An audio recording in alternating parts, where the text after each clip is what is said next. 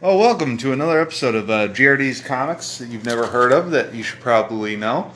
I'm JRD, and my guest today is overweight Matt Damon, or maybe you know him as Callahan Welsh.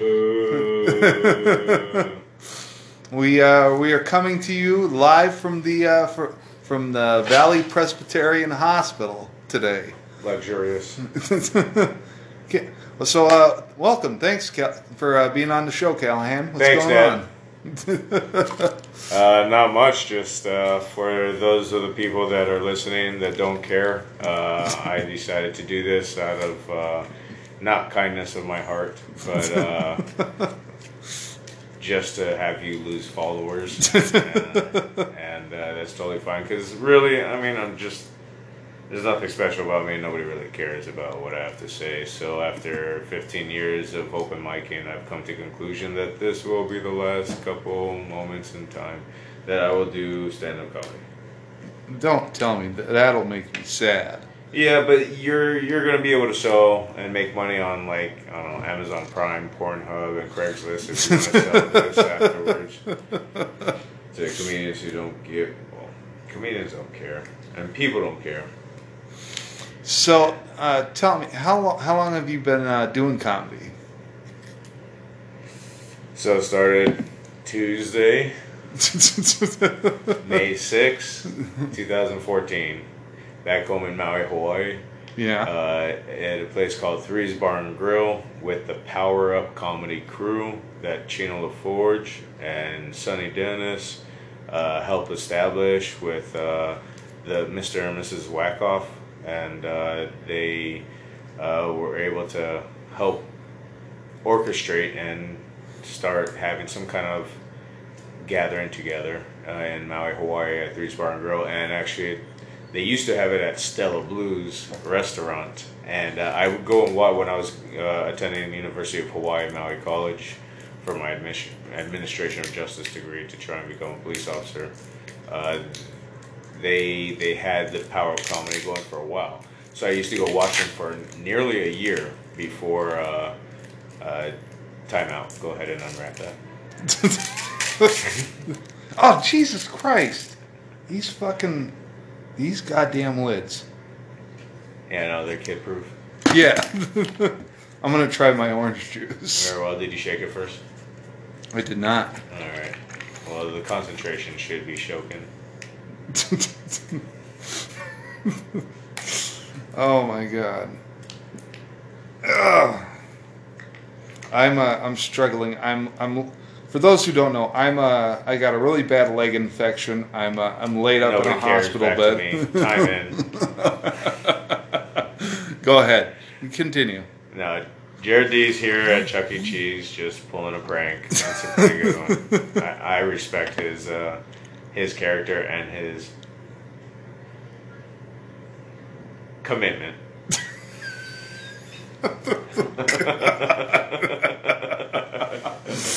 Yeah, this is good commitment, man. They got even a hospital bed and everything. You claim to cut off your foot like a Goku and Vegeta episode of Dragon Ball Z Kai. Anyways, not to digress. So I used to watch them for a year. All these guys do stand-up comedy, and I always thought, like, oh, I think I'm funny. I developed a sick mind when I was in the Marine Corps, and the dry humor we had to have out in Iraq, no pun intended, which there wasn't one. And that's where I decided that one day I'll have the courage to go do public speaking in a funny manner. And finally, when they moved over to Three's Bar and Grill, I had enough of it, and I said, all right, man up.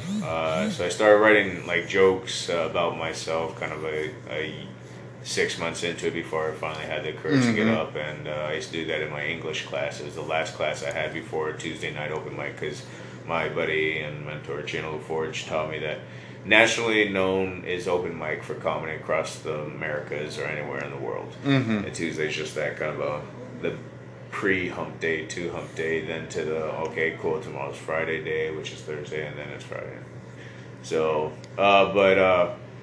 And then I got up there with my jokes. I will never forget because the amount of adrenaline that I had coming over my body was the same kind of rush I had when I first got to Iraq, and I had to go out on my first mission and step out of the vehicle to conduct 5s and 25s. 5s and 25s basically is where one individual, one Marine, would have to get out and go circle the vehicle within 5 yards of it to ensure that there were no explosives, IEDs, detonations, any of that we were supposedly fighting out there in Iraq, and then you move on out 10 more yards, then 15, then 20. And just to scope the area out while you got your gunner overlooking you and providing protection. So when they turned to me and I was inside the back of the Humvee, and they're like, all right, Corporal Welch, I was a corporal at the time, which is the rank of V4, also known as a non-commissioned officer. So I had a lot of responsibility and authority at that, and then the next rank is sergeant. But so when they said, Corporal Welch, please step out and conduct 5s and 25s, I was like, oh, okay. That adrenaline rush of when I grabbed the handle of the up-armored Humvee and had to step out, I was like, all right, this is it. This is what I signed up for. I hope I don't step on a fucking The first time I opened the door, boom. Just kaboom! Yeah, that was it. My first mission didn't even last a second. I stepped on an IED. Pressure plates and booming. You know, and unfortunately, the reality is, I've had fellow sisters and brothers who that is how they left this world. That was their reality. That was their reality. They got evaporated on the spot, and that.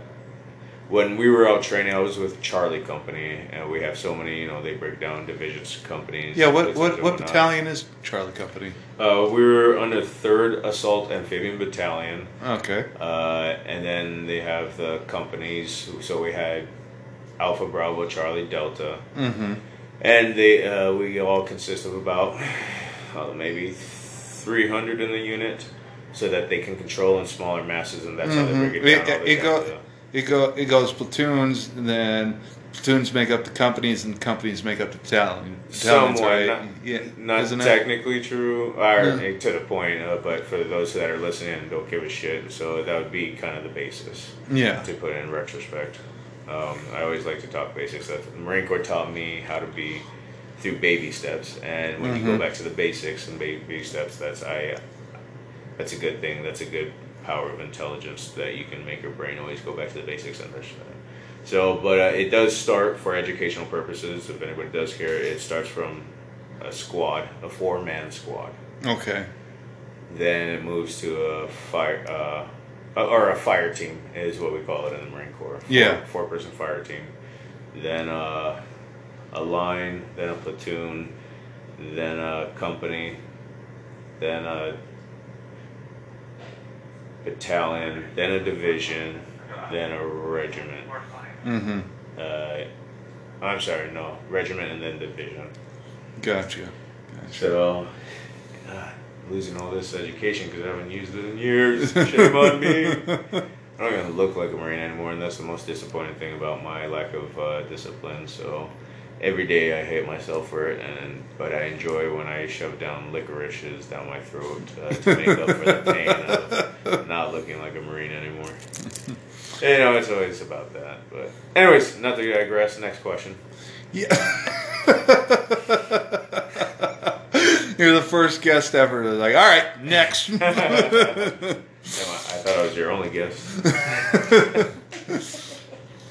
So, have you always kind of been was that what sparked your interest in comedies when you were watching that, or have you always kind of had a general interest in comedy? Never a general interest, but I was either always funny because I guess I had to. If our brains tell us that we have to cope with negative energies and hardships and bullyingness and whatnot.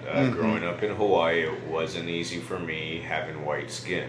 I was bullied a lot and called a haole, which is To the Native Hawaiians, it was what I was educated through their public school systems and colleges. It means somewhat like transparent skin. When they first saw Captain Cook and his white missionaries from Europe coming over, they thought they were gods. And so after I think about a week or so, they had differences. And then somebody, I think, tossed a rock at Captain Cook and he started bleeding. And then that's when they realized, oh, he's not a god, he's bleeding. The Hawaiians wiped out their entire missionary force that was there and ate them. Come on in, time out. Yeah. How do you do, Oh, doctor? hi. My doctor's in here now, so we're going to include him in on this. It's his first podcast, and he just wants to practice for failing's sake. How you feeling? I'm doing good, Doc. I'm doing good. Organic drugs. Any fever, trouble breathing? No. Alright.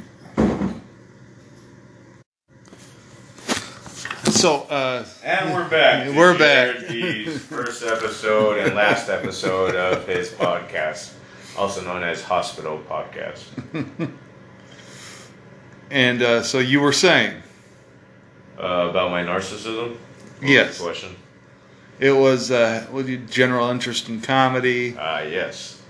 So never thought back to being Howley, being picked on, so dealing with it with funniness or whatnot. I always appreciated laughter. It's a powerful emotion, and it's a very euphoric reaction we get as human organisms, and I respect that about life and how we get the opportunity to look at something or hear something so mundane that we have a good laugh. And whatever part of that brain and the body that connect together to feel that way, that's a badass feeling. And even the most thuggish, ruggish piece of shit out there, whatever the case, every human organism has the opportunity to feel laughter or has laughed. And everybody needs a good laugh. And I don't think the energy force that created us, whatever anybody's beliefs, no disrespect, but my view on life now at 36 years old is we don't know if it's a man or a woman. Nobody has any proof. I just think that whatever creator created all of this wouldn't have been so ignorant to not let us have that. And so laughter, having that, I always was funny. And then in the Marine Corps, I always loved playing a fool behind authorities' back and whatnot. So call it a rebel, call it anarchy. But I was always professional. But whenever I could get away with getting a laugh and being a pathological and professional liar, that's where I learned to manipulate people's brains into believing me.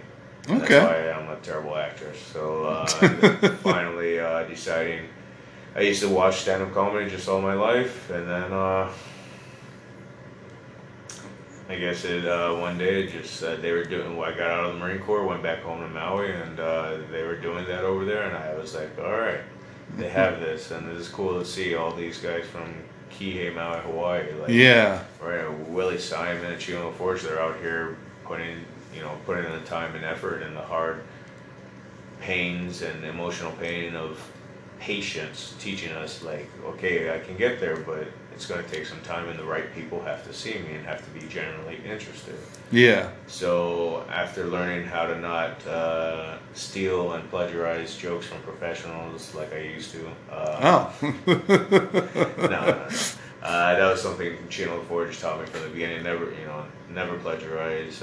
He actually told me with one-liners, be careful with observational one-liners because you could run the risk of plagiarism. Yeah. And I was like, all right. And he's like, never steal a joke, never do that, because one, you make the joke less funny, and two, you become a hack, and bookers will look at you thinking they don't want to. They're not going to work with you. They're not going to book you if you're stealing other people's premises and punchlines and jokes and whatnot. And it's not authentic. It doesn't come off as real. We've heard it before. It's not funny. and that hurts the community. So and unfortunately, in my 5.5 years that I've been doing this, I've been called out twice for 2 one-liners that I thought very genuinely I had wrote based off the observation.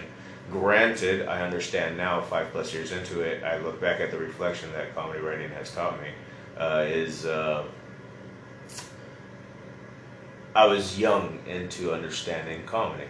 Mm-hmm. So that's where the simple joke that I had of I'm single by choice, which is a very popular premise a lot of comedians use, but the punchline is girl's choice.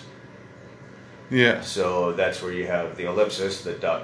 giving it a beat to silence time, and then the unexpected punchline that people are like, girl's choice. Well, that's an easy one.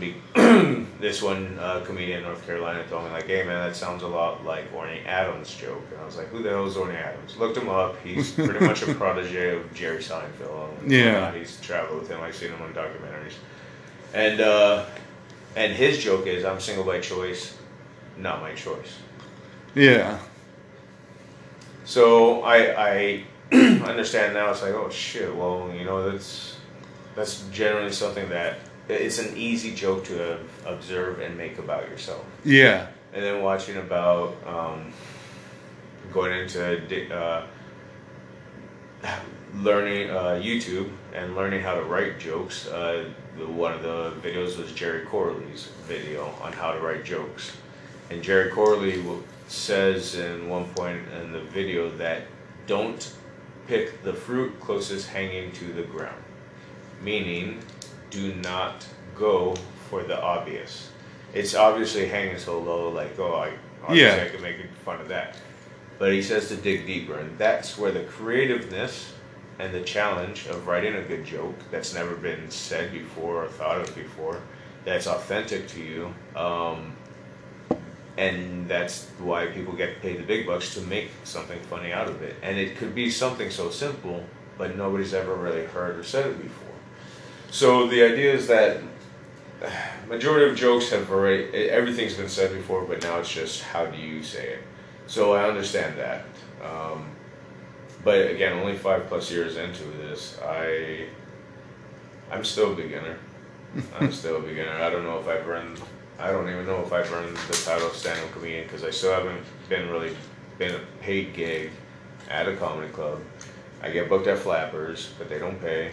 But that's still really awesome to feel like I am a stand-up, and they advertise me as a stand-up. But in the professional world, I don't know how would you judge it? What do comedians feel like? And if they so much so the first day you step up on a stage and you try to do jokes, you can call yourself a comedian, maybe.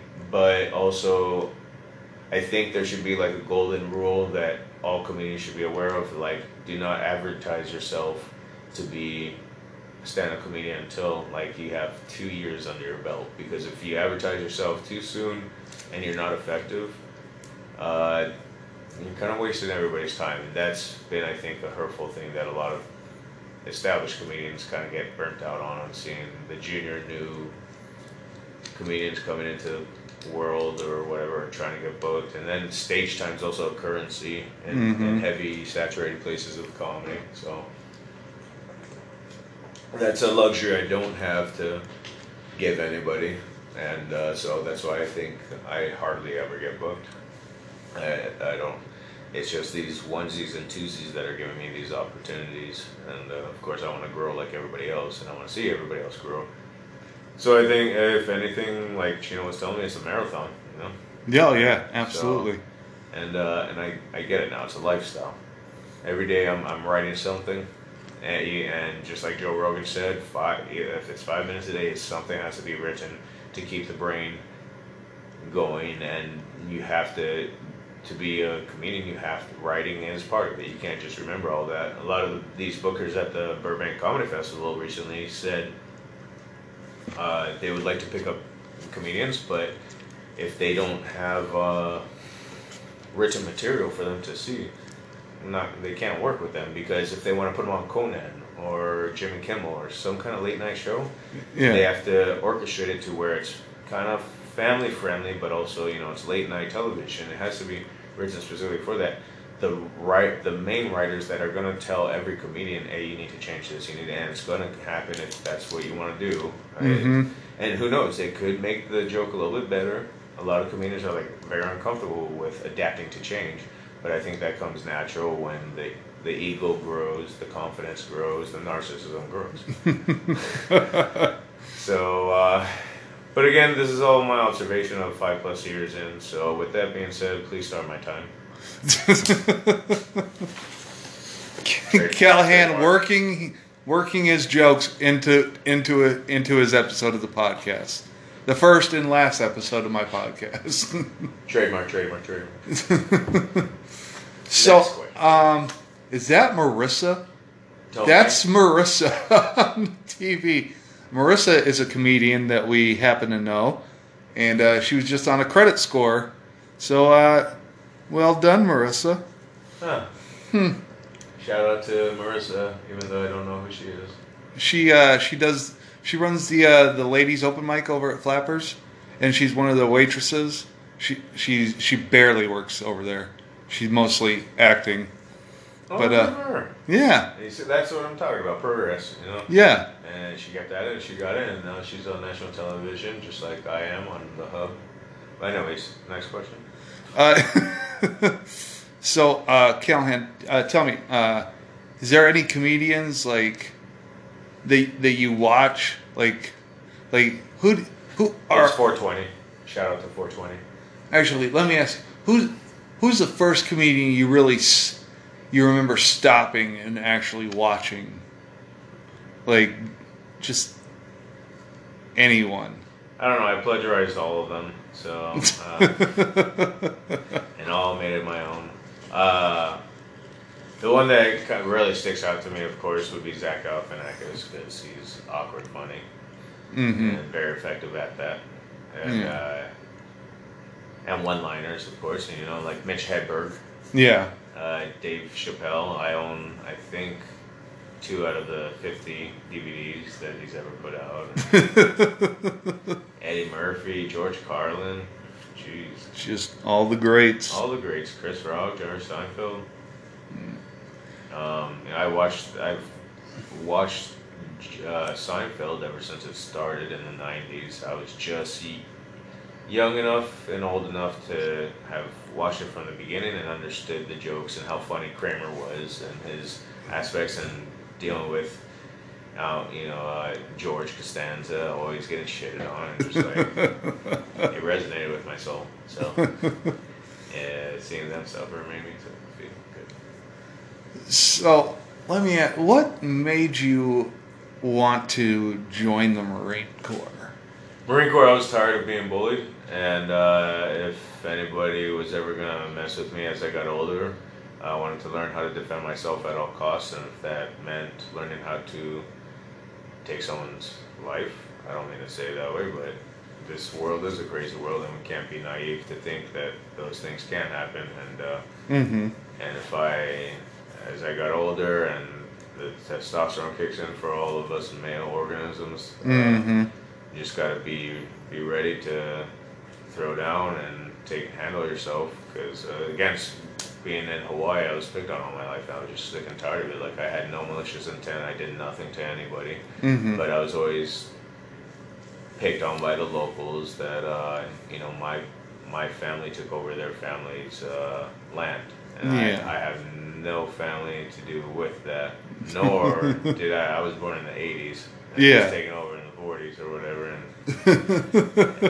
but that's ignorance. Yeah. That's that thing we call ignorance. And I look back now, I kind of would like to be a powerful mind and say I forgive those kids for having shitty parents in an aspect of where they didn't really teach their kids about love and understanding of, like, hey, it's not every white person, white-skinned human organism that goes out to hurt people. Yeah. It's not every black-skinned human organism that goes out to hurt people. It's not every brown-skinned human organism that goes out to hurt everybody. Obviously, we see this day and age, we can all get along. Yeah. But there's always going to be just the 10% of our world that has so much hatred in their heart and vengeance. And I'm part of that. I'm still part of that too. There's plenty of people that I still want to. I still have my gripes with, Yeah. professionalisms with, and that I still want to squash it. But if life is trying to teach us that the emotion of love is the most powerful thing we have as human organisms to be respectful with each other, then therefore that's, I think, where that mentality comes in of forgiveness. Like, Yeah. I don't want to hold on to that pain anymore, so I don't have hatred towards you anymore. You did the action, oh well, I just want to continue with life and see what the experience is as we are in this lifetime. And that whatever has been done in the history of mankind to where we are now, that's where I stand with being able to watch all these greats before us dealing with the same shit, whether being poor or whatnot. I mean, it had my fair share of lived at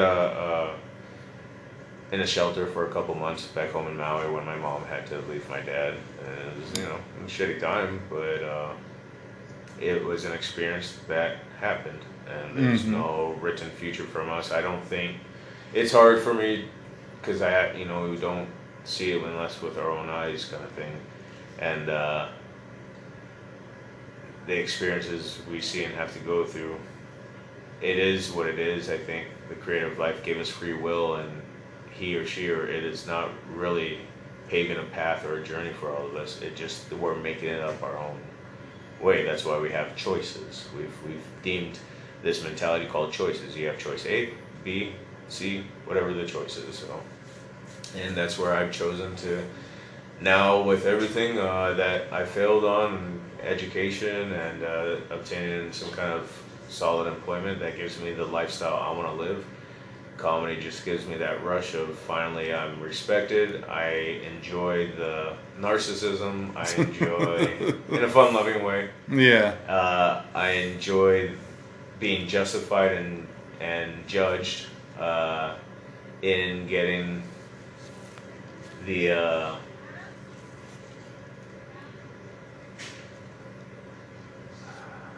response of people from being on a stage, and whatever it is that I say out of my mouth that's just so weird and silly, and the manner and the demeanor and poise that I say it.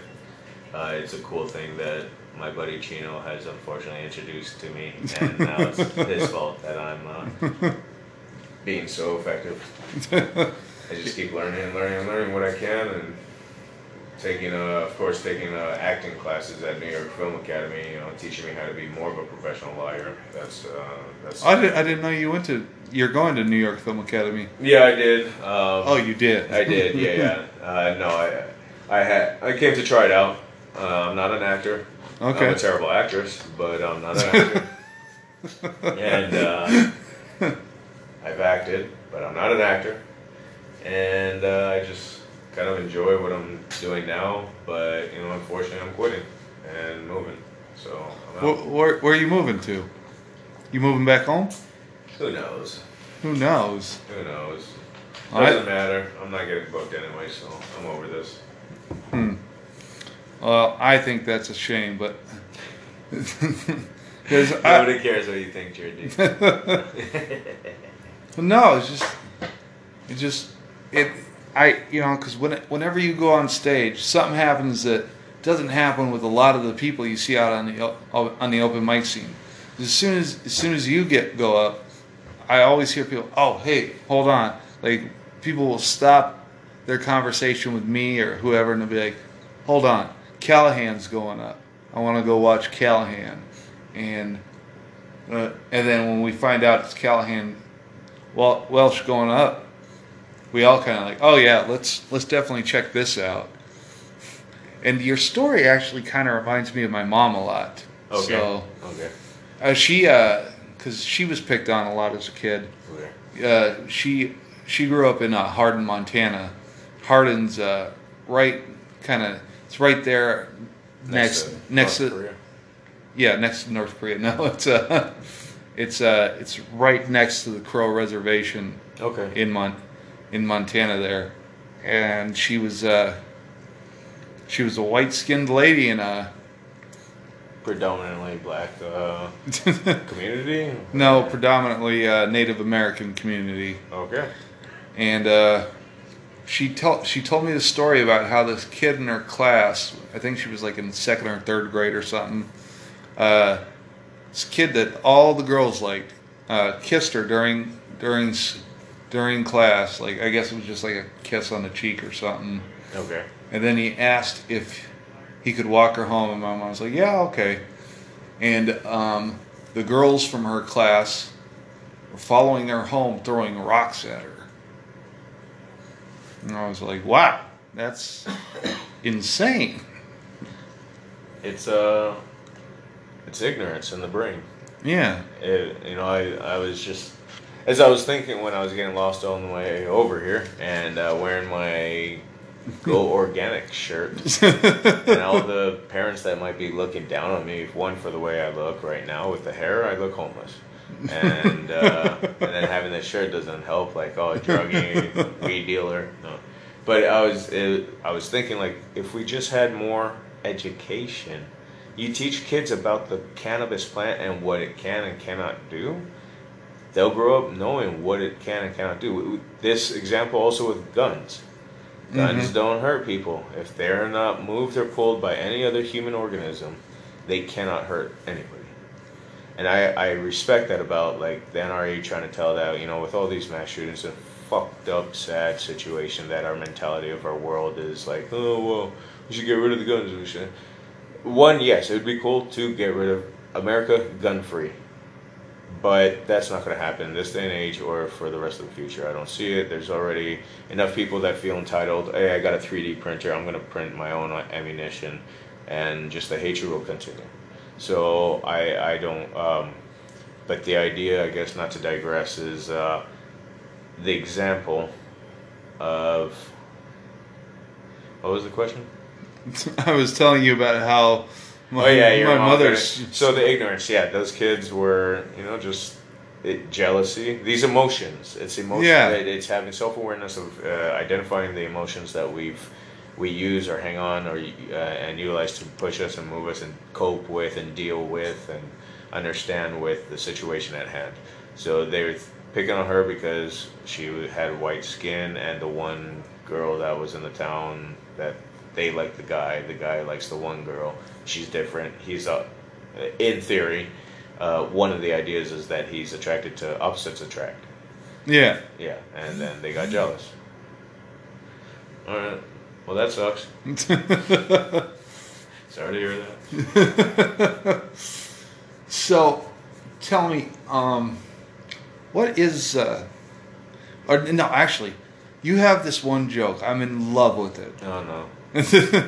I've only ever seen you do it once. How many times have you used it behind my back? Oh, so many times. So many times. No, if that was my truth, I'd want to steal it so bad. It's yeah, which one it is, I'll tell you who I stole it from. You go up on stage and you're like, and you say something like, I was in the Marine Corps or something, and you're like, I don't have post-traumatic stress disorder, and then you just knock, and then you see the mic stand, you just knock it over real quick. So, developing the Craigslist bit and the PTSD bit. Yeah, I was back home because my buddy Chino is like, hey, just talk about yourself, and if you make fun, come on in, time out. Come in? Yeah, come on in. And we're back again. Yeah, it's a little difficult doing this in the hospital. Yeah, it's kind of like Flapper's uterine. And scene. So we were talking about your joke. Yes, the PTSD bit.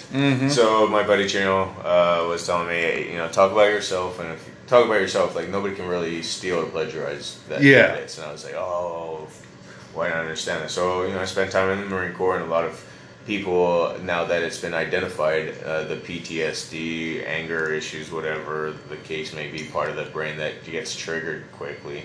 And a lot of times I don't like to believe that I have it, but I was tested several times, and unfortunately I had it. And but I still I don't like to tell people because I don't know how the stigma weighs heavy on it. So yeah, feel free to check to make sure if you're catching my narcissism.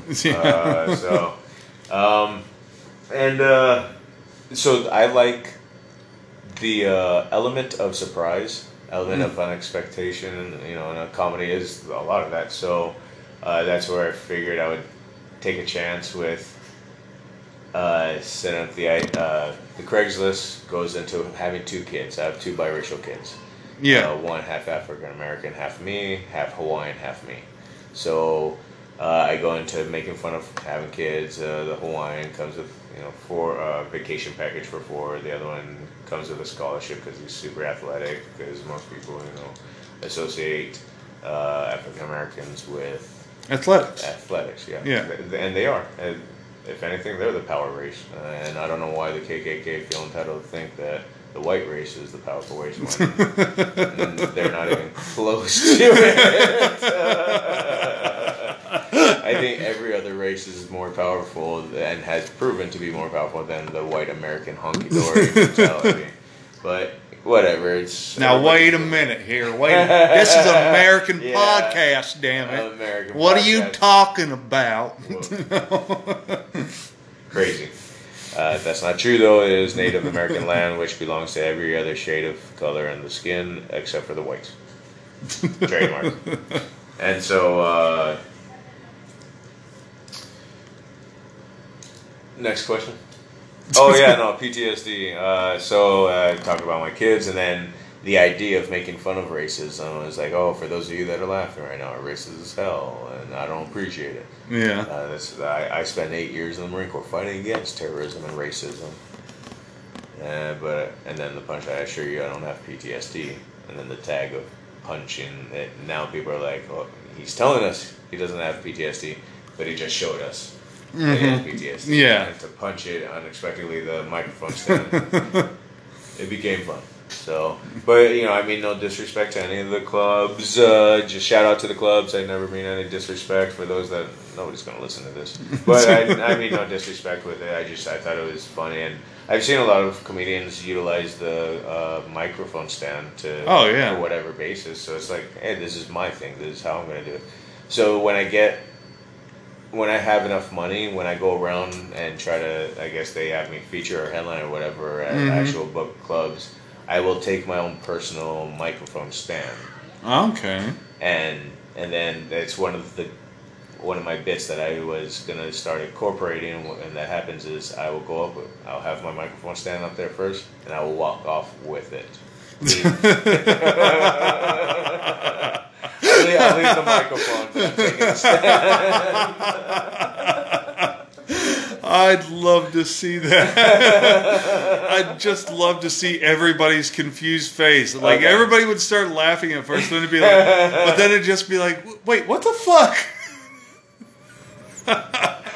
And tonight at Flappers at the Yoo-Hoo Room, I'm sorry you're not going to make it because you're stuck here in jail at the Presbyterian Church Hospital, but I think that's what I'll do tonight. Oh, I'm going to miss that. Well, I'd probably be in the kitchen, so I'd probably miss it anyway. All right. Question. Oh, okay. Well, so, you say you're moving, so you don't know where you're going to move to? Wherever the wind blows to North Korea, I think it'll just... I got to go back for my son to North Carolina. Oh. Yeah, I got to quit and go be a dad. Responsibilities. It weighs heavy on the heart that I'm not there for my son. I'm not giving him a dad because I tried. I moved from leaving one son in Maui, Hawaii, my youngest, to North Carolina because my son was getting older and he needed me first. And that's what my gut, my instinct, my soul was telling me to go be a dad with him first. And I have to put time to let the other one be with his mom, and fucking kills me every day, but it's just something that I have to experience in this lifetime where I brought 2 mouths into this world and chasing this sick fantasy of trying to become a professional stand-up comedian and a celebrity all-around entertainer.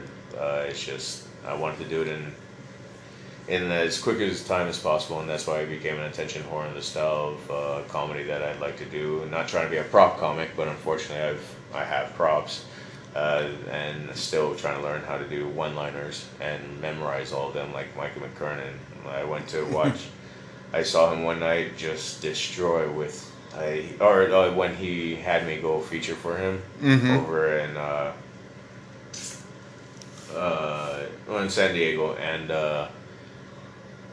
he had to memorize. I think it was 120 jokes. Yeah. For the 22-minute headlining spot he was supposed to do, and that's an amazing thing to watch Mikey just go bang, bang. Oh bang, yeah, Mikey. Bang, bang.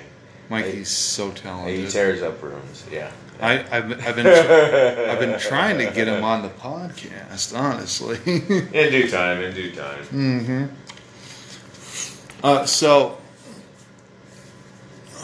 Well, they have comedy clubs out in North Carolina. You could They still do. So that's where I trained at Goodnight's Comedy Club.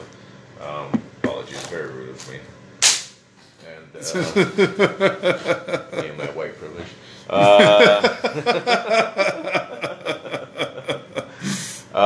So yes, North Carolina has Goodnight's Comedy Club in Raleigh, which is where I'm moving because my son lives in Fuquay Arena, which is 45 minutes south. Okay. And then you have the Idiot Box, which is in Greensboro, which is 2 hours away.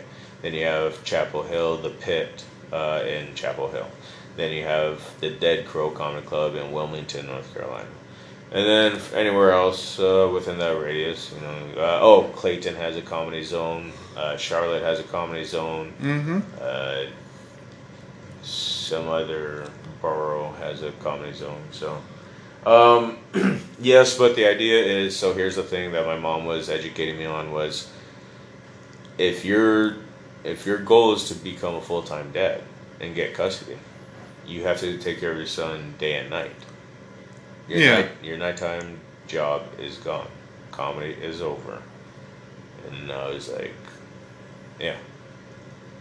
Then that's what I want. I want custody of my son and move back home to Maui with him as soon as possible so I can raise both my boys and fight for custody of my other son and feel like a family again. I think that's kind of more important to me than becoming a national headliner. National headliner, celebrity status, comedian of trying to get that money, that real good money, that once in a lifetime change where once I'm established, not only can I take care of my family, which is my priority, which is what everybody's priority is, and shout out if and when it ever does happen. I know people are going to be jealous and looking up to me, that mentality of like, oh, could you help out? No, I'm not helping out anybody financially, but I can help people. Yeah. In my way. And that's what a leader, or at least the Marine Corps brainwashed me to remember, that I'm a leader. No matter where and when on this earth, I'm a leader. And coming out here, being a comedian and get into the narcissism grows and how big dick energy. But it's honestly, I understand where I lie. There's nothing really special about me, and I'm just learning to have fun with this premature understanding of stand-up comedy and the entertainment business, and how to portray and advertise yourself to where the 1 in 1,000 comedians that are good, like are genuinely gifted with talent, can make an impact with the public, where they just like, hey, there's just something about this guy I want to know. There's interesting people out there. I think everybody has an opportunity to share their story, and everybody wants their story shared. Because ultimately, and I think this is what it falls back on, we all want to be loved, and that's that powerful emotion. Mm-hmm. And that's why, my my heart cries every day I see a individual going through hard times, mental illness, or homelessness. If nothing more, all three. And I do sympathize and empathize with them. I don't want them to suffer. No real alpha male, no king, no leader, no professional human being in this world as hardcore as they can be, even the most gangsterous gangster will always have a bleeding soft heart at times. Oh yeah. Even Hitler, I think, had moments of compassion. Mm-hmm. And if there's anything I learned from Dragon Ball Z, the Japanese anime cartoon, is every monster has a right to life. Now, however long they are here causing mischief and pain to others, that's up to them. For example, Clifford Nakrowski was telling me like a month ago how this one guy in Chatsworth was he shot his 2 family members and then went over to another house, shot another family member, jumped on the train and was headed to North Hollywood, and before he got gunned down or whatever the case was. And that was just, I mean, it didn't hit the news, but it's just, that's crazy shit that happens in this world, you know? People he's a monster, if that's how we're going to label these individuals, that their brains snap, and we hold them accountable. And that's where it's, I had a good point to that, god damn it. I had a very lethargic ideology of what I was sharing with. Anyways, the brains are weird, and I want to be part of the funny, and amen. So, although I'm not Catholic or Christian or don't claim to be anything other than Rastafarian, because I get to smoke ganja. So, before we wrap up here, Hospital food. Should be coming soon, I think. Actually. Hey, you want edibles? Oh You didn't boy! bother to look. What is this? What is Edible it? cannabis. You've never seen that bit before? Oh, good. It's terrible. Oh. Would you like some chocolate? I'll take a piece of chocolate. Yeah. Sure. Thank you, sir.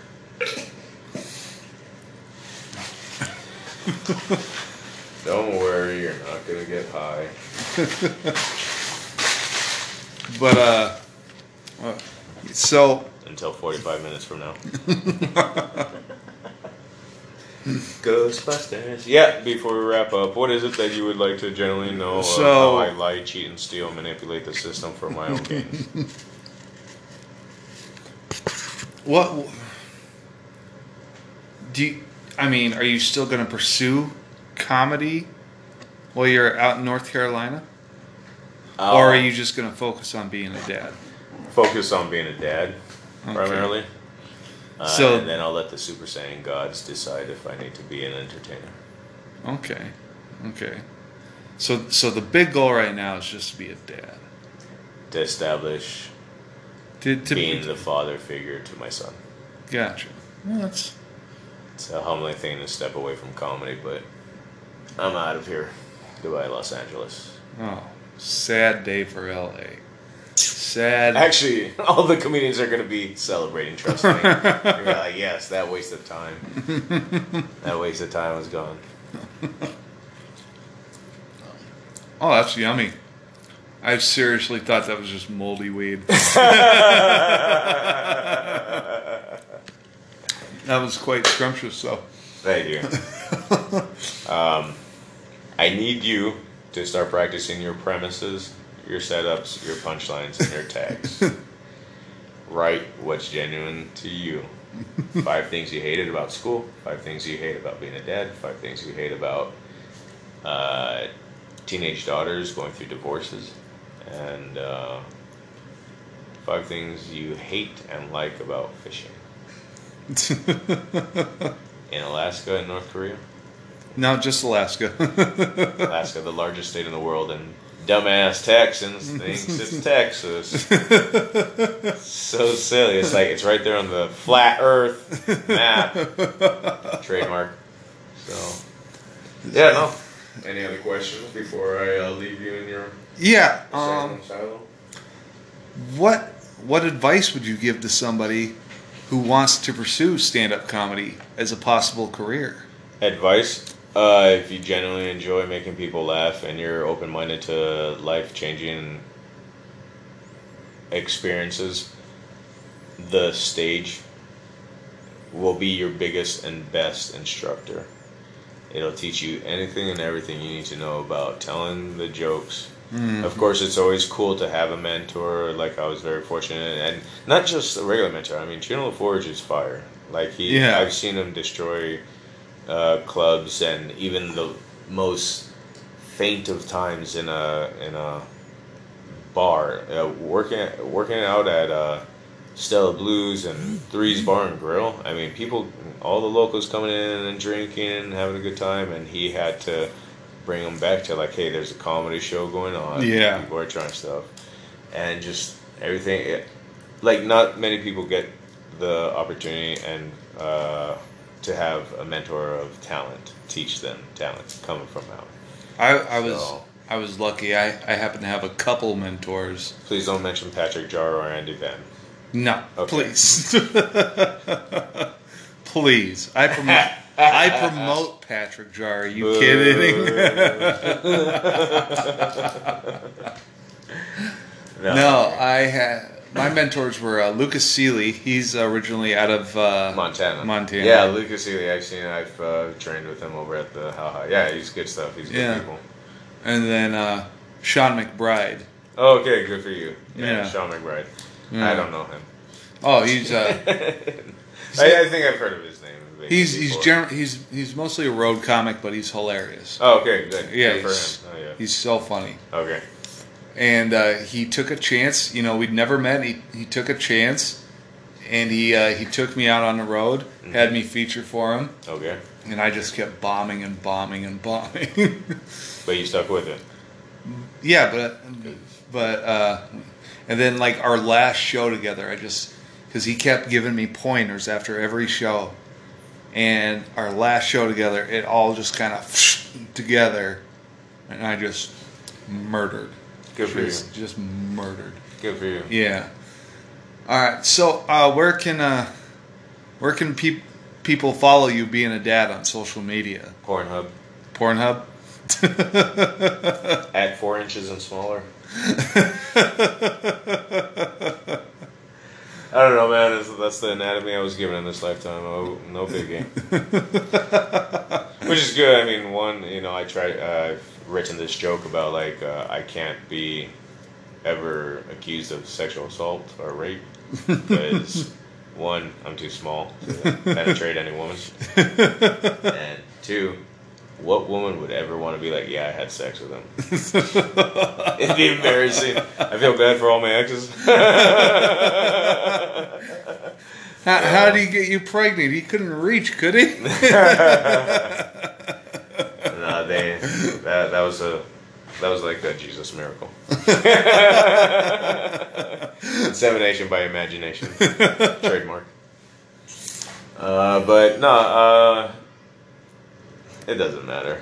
If they want to find me, they will Google me, Callahan Welsh, or overweight Howard Stern. Well, I just want to say thank you for coming and doing the podcast before welcome. Before you took off. And I want to wish you the best of luck, man. And I really hope someday I see you back up on stage, man. You won't. I was just a myth. I was never here. So you the fucking Men in Black? I exist only in deja vu. That's good. Now you're writing comedy. All right, yeah, no. Please don't follow me. Thank you. All right, well, thanks so much, Callahan.